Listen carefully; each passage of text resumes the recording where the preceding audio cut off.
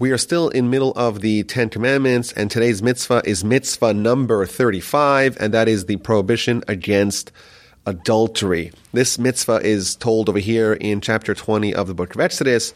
It is repeated in chapter 18 of Leviticus, and that's the first mitzvah of today, and that is not to do adultery. And the second mitzvah we're going to cover is mitzvah number 188, also from chapter 18 of the book of Leviticus, and that is to not get too close with any person that you are forbidden to be with in an intimate way.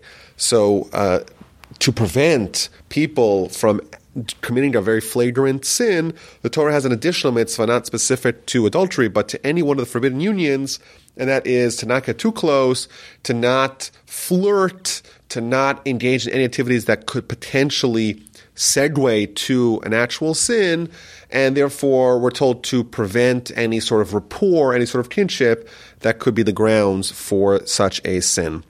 Now, it's important to stress, as a way of introduction, that in Judaism, in Torah law, adultery is a capital offense. Now, there's different elements of that, because depending upon the nature of the prohibition, the actual method of execution is different. And of course, it's very important to stress that in all of Jewish law and jurisprudence, it's actually very difficult on a technical level to actually execute someone, because you need witnesses, and the witnesses have to be rigorously investigated, and they have to see at once, and they have to warn immediately prior to the action. If they warn and 5 minutes later the person does it, that would not qualify. It's a very rigorous procedure that the witnesses have to go through in order to actually come with a guilty verdict. So much so, the Talmud tells us that if a Jewish court of law executes someone once every 7 or even every 70 years, depending upon the text of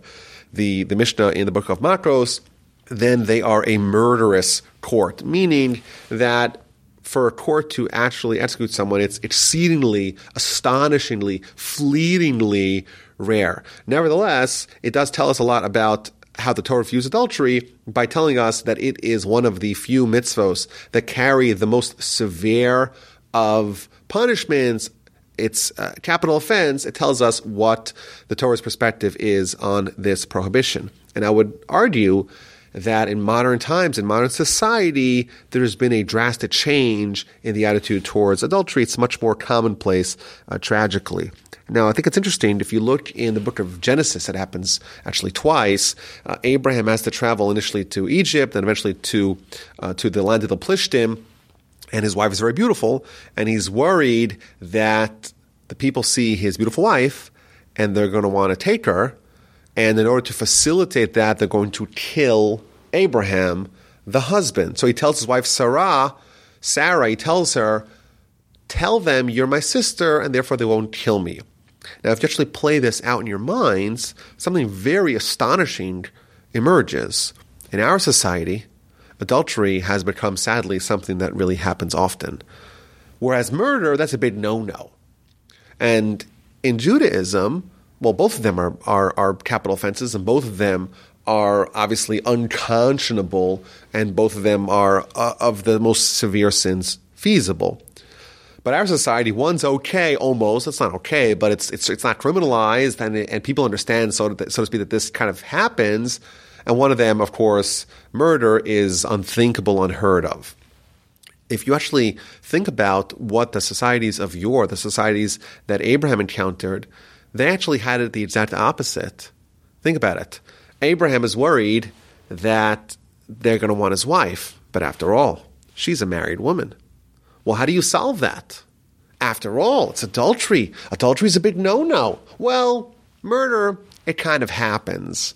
And in effect, what this tells us, the narrative, it tells us that in ancient Egypt and in the land of the Philistines, murder was kind of okay, but adultery, oh no. That's unconscionable. That's unthinkable. That we would never do that. Murder, well, it kind of happens. And I think it's interesting. It's kind of a commentary on the idea of Torah being a certain absolute truth that doesn't change with society, whereas societies that we see in the past and in the future, and even as we live, it's a more dynamic evolution to what people think is good and bad, and what's true, what's moral, what's immoral, what's amoral.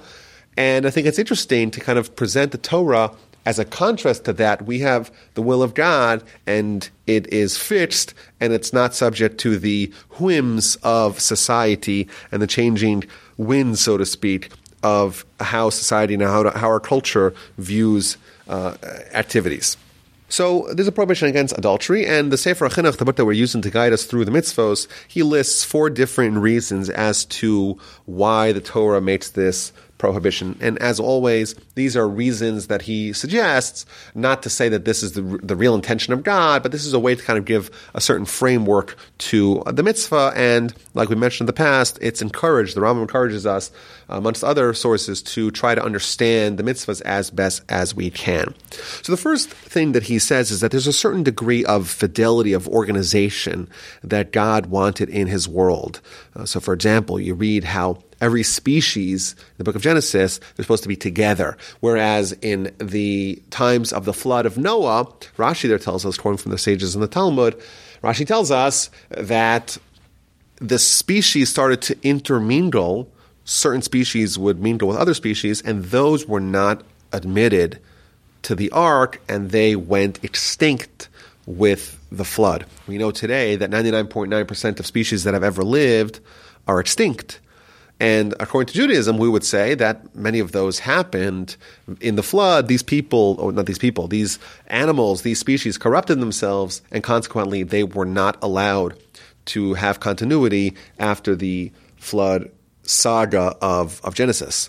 But we see, just interestingly, the Torah saying that even animals, there's a certain framework that the Almighty is desirous of, and that is the species stick with each other.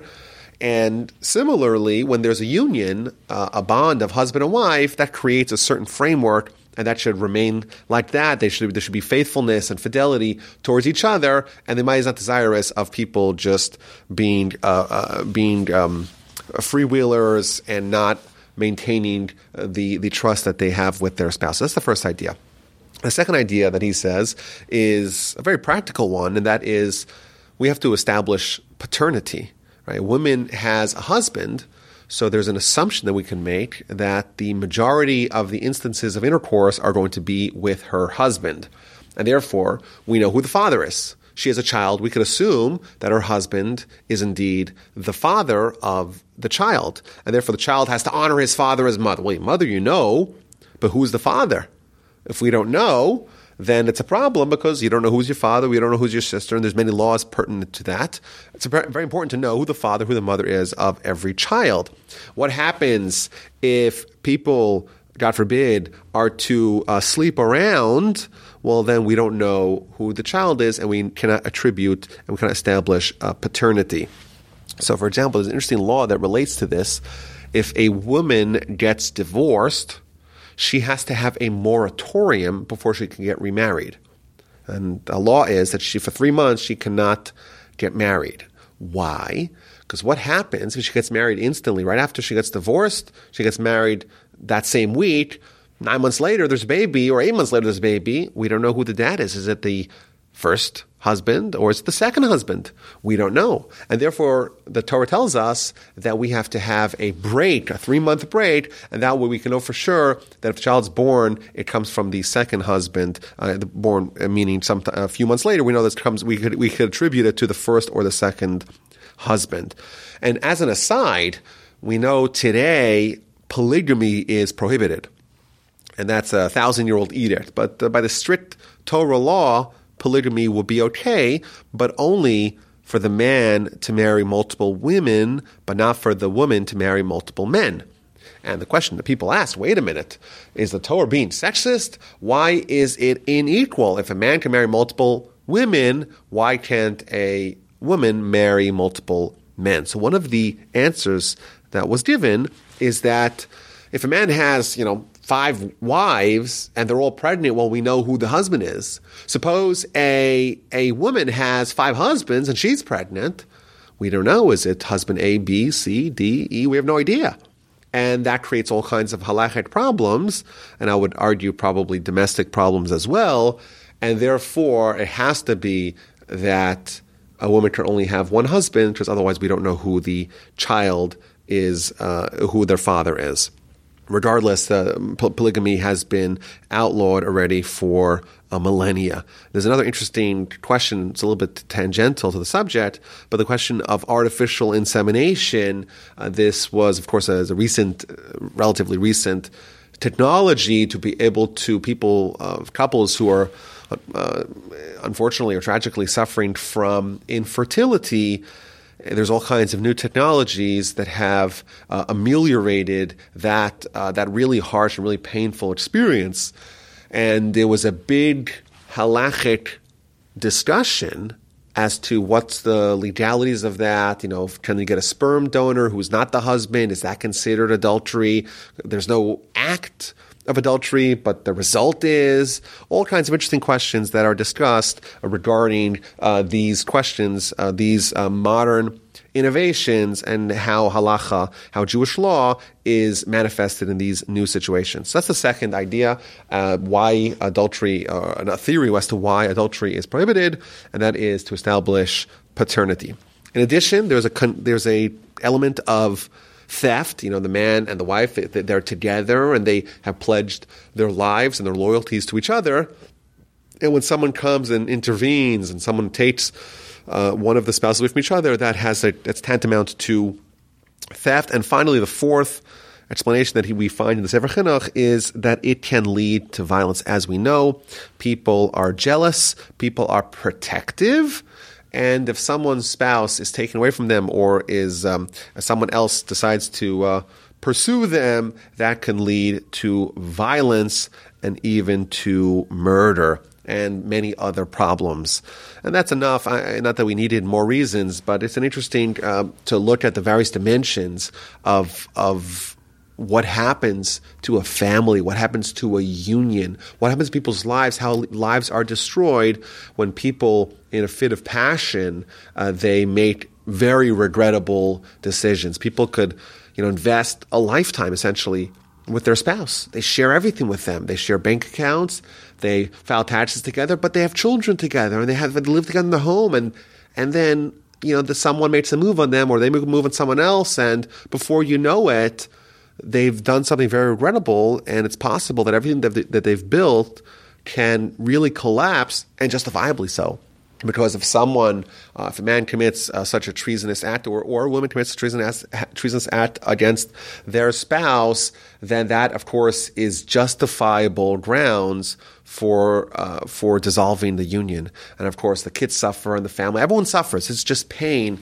And it's something that we should be very careful, not only to not transgress, God forbid, but to also to take preventative steps to make sure that we don't fall into a spiral of desire, or even a spiral of a relationship that can eventually, something lead to something else. And there could be a slippery slope where someone makes some comments that eventually, sometime later, is going to actually lead towards a very regrettable end. And that, I think, relates to mitzvah number 188, not to do anything that can bring you towards transgressing any of the prohibited unions. So many of the prohibited unions are related to relations, meaning sisters and daughters and granddaughters and mothers-in-law and daughters-in-law and aunts and things like that.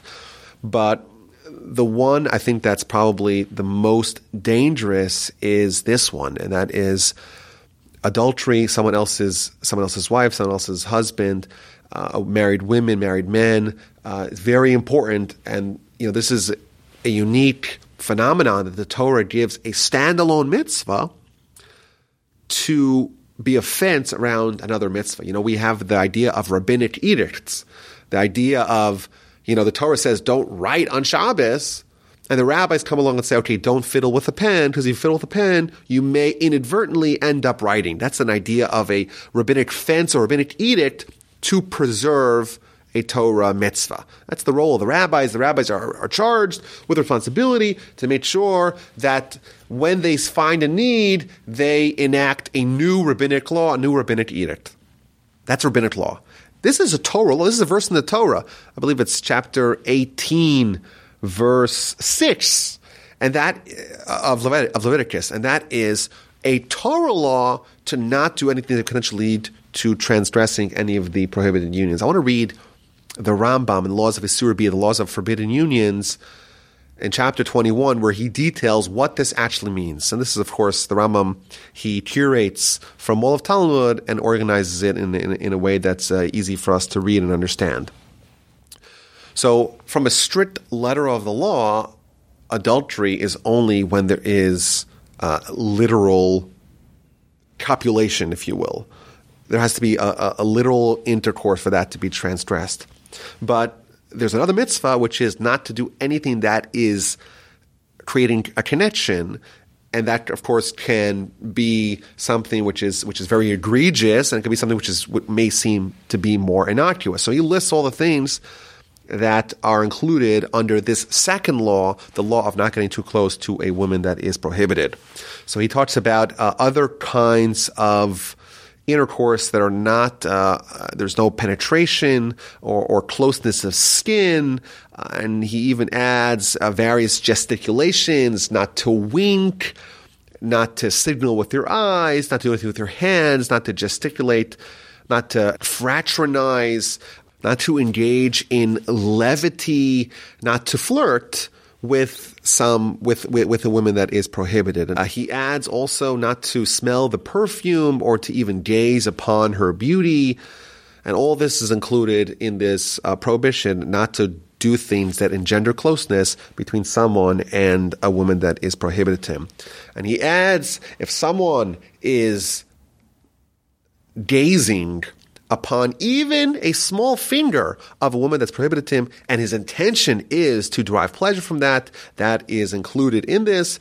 And in addition, he even writes to hear her voice, which the Talmud says that listening to a woman sing, it could be very sexy, it could create a certain desire, and that would be prohibited, and even to look at her hair, which is why, one of the reasons why married women, and sometimes, certainly in some communities, and the Talmud seems to indicate like that, even unmarried women have a tradition and a law to cover their hair.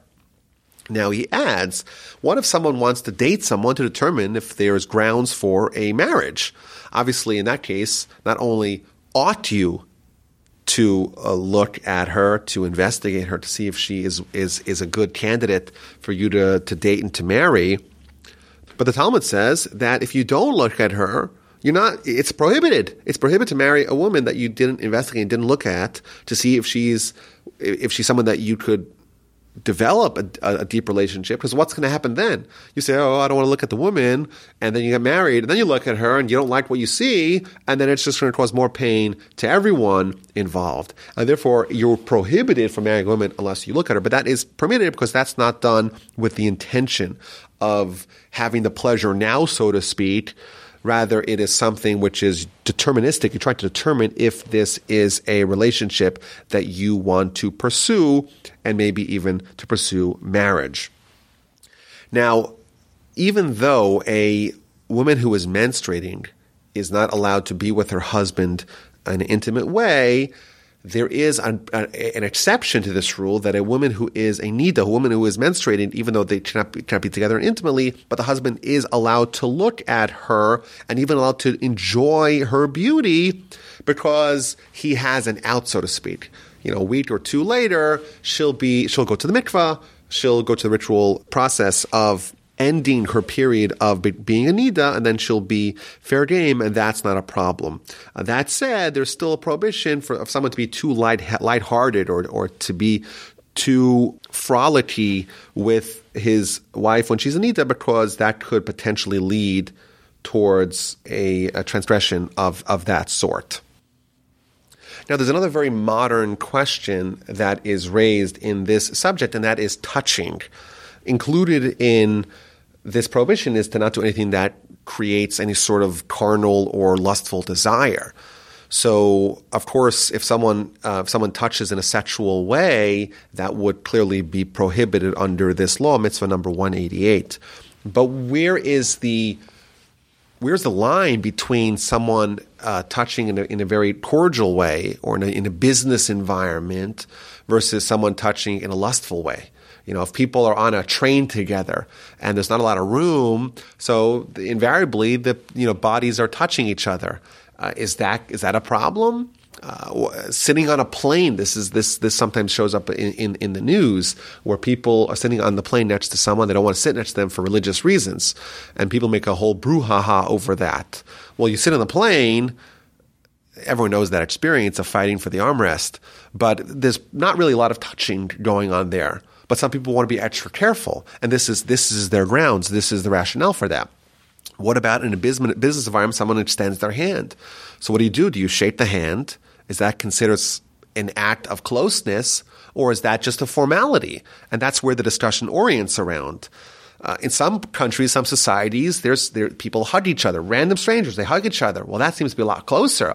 Sometimes, some societies have a custom that they meet someone brand new, they give them a peck on their cheeks, and it's totally sterile. It's not sexual. It's a formality. Well, some societies it's a formality, some societies it's not a formality. So this is the context for this question. And the general rule is that if it's something which is going to create a certain closeness or certain lust, it will probably be included in this category. Now, of course, it's important to stress that there's another component of that, and that is a lot of people are not educated in these matters, and they may be very offended if they extend their hand and the person refuses to shake it. Well, that's another problem. We're not allowed to offend people. We're not embarrass people. And we don't want to do that. We don't want people to look negatively, oh, this person is obeying the Torah, but they're very insensitive, or they're rude. I extended my hand, they didn't shake it. What, do I have leprosy? So it's a very sensitive question that has to be navigated very skillfully.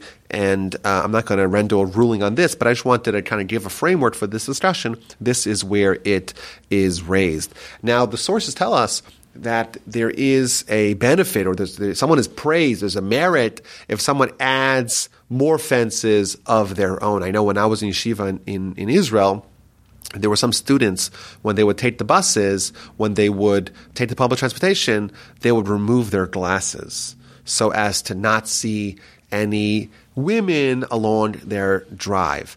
Now, I don't want to give commentary on this, but I think it is noteworthy when someone says, I want to take another step that's not mandated by the Torah, but to kind of stop myself a step earlier. And that's essentially the idea here. The Talmud makes this clear, that the way that the Yetzer Hara works, the way evil inclination works, it's not that I get someone to do the most egregious sin on day one. It looks for a certain opening. It wants to make a beachhead on someone's heart and someone's feelings, someone's desires, and let that to balloon and let that to mushroom. So the angle of trying to combat it is not to say, oh, I'm not going to sin. It's to say, I'm going to take steps to prevent this ball, so to speak, from getting rolling, and to have a certain degree of distance between you and the people that you don't want to, God forbid, do anything that is prohibited, certainly, but also something that could potentially derail a relationship and derail a life. So included in this, the sages here bring the laws of seclusion. There is a rabbinic law that a man cannot be secluded with a woman, that they are not allowed to be together unless they are close relatives. So someone can be secluded with their mother or their sister or their daughter, but a married woman, a woman who a person cannot be with, and some other person, unless there is enough people there, and there's laws regarding this, how many people have to be there, etc. But unless there is oversight, so to speak, if someone's with their wife, they can be with another woman, meaning in the same seclusion, because the wife's going to protect them. But if the wife is out of town, they're not allowed to have a woman to be locked in the same room with them, because that potentially could yield towards something else.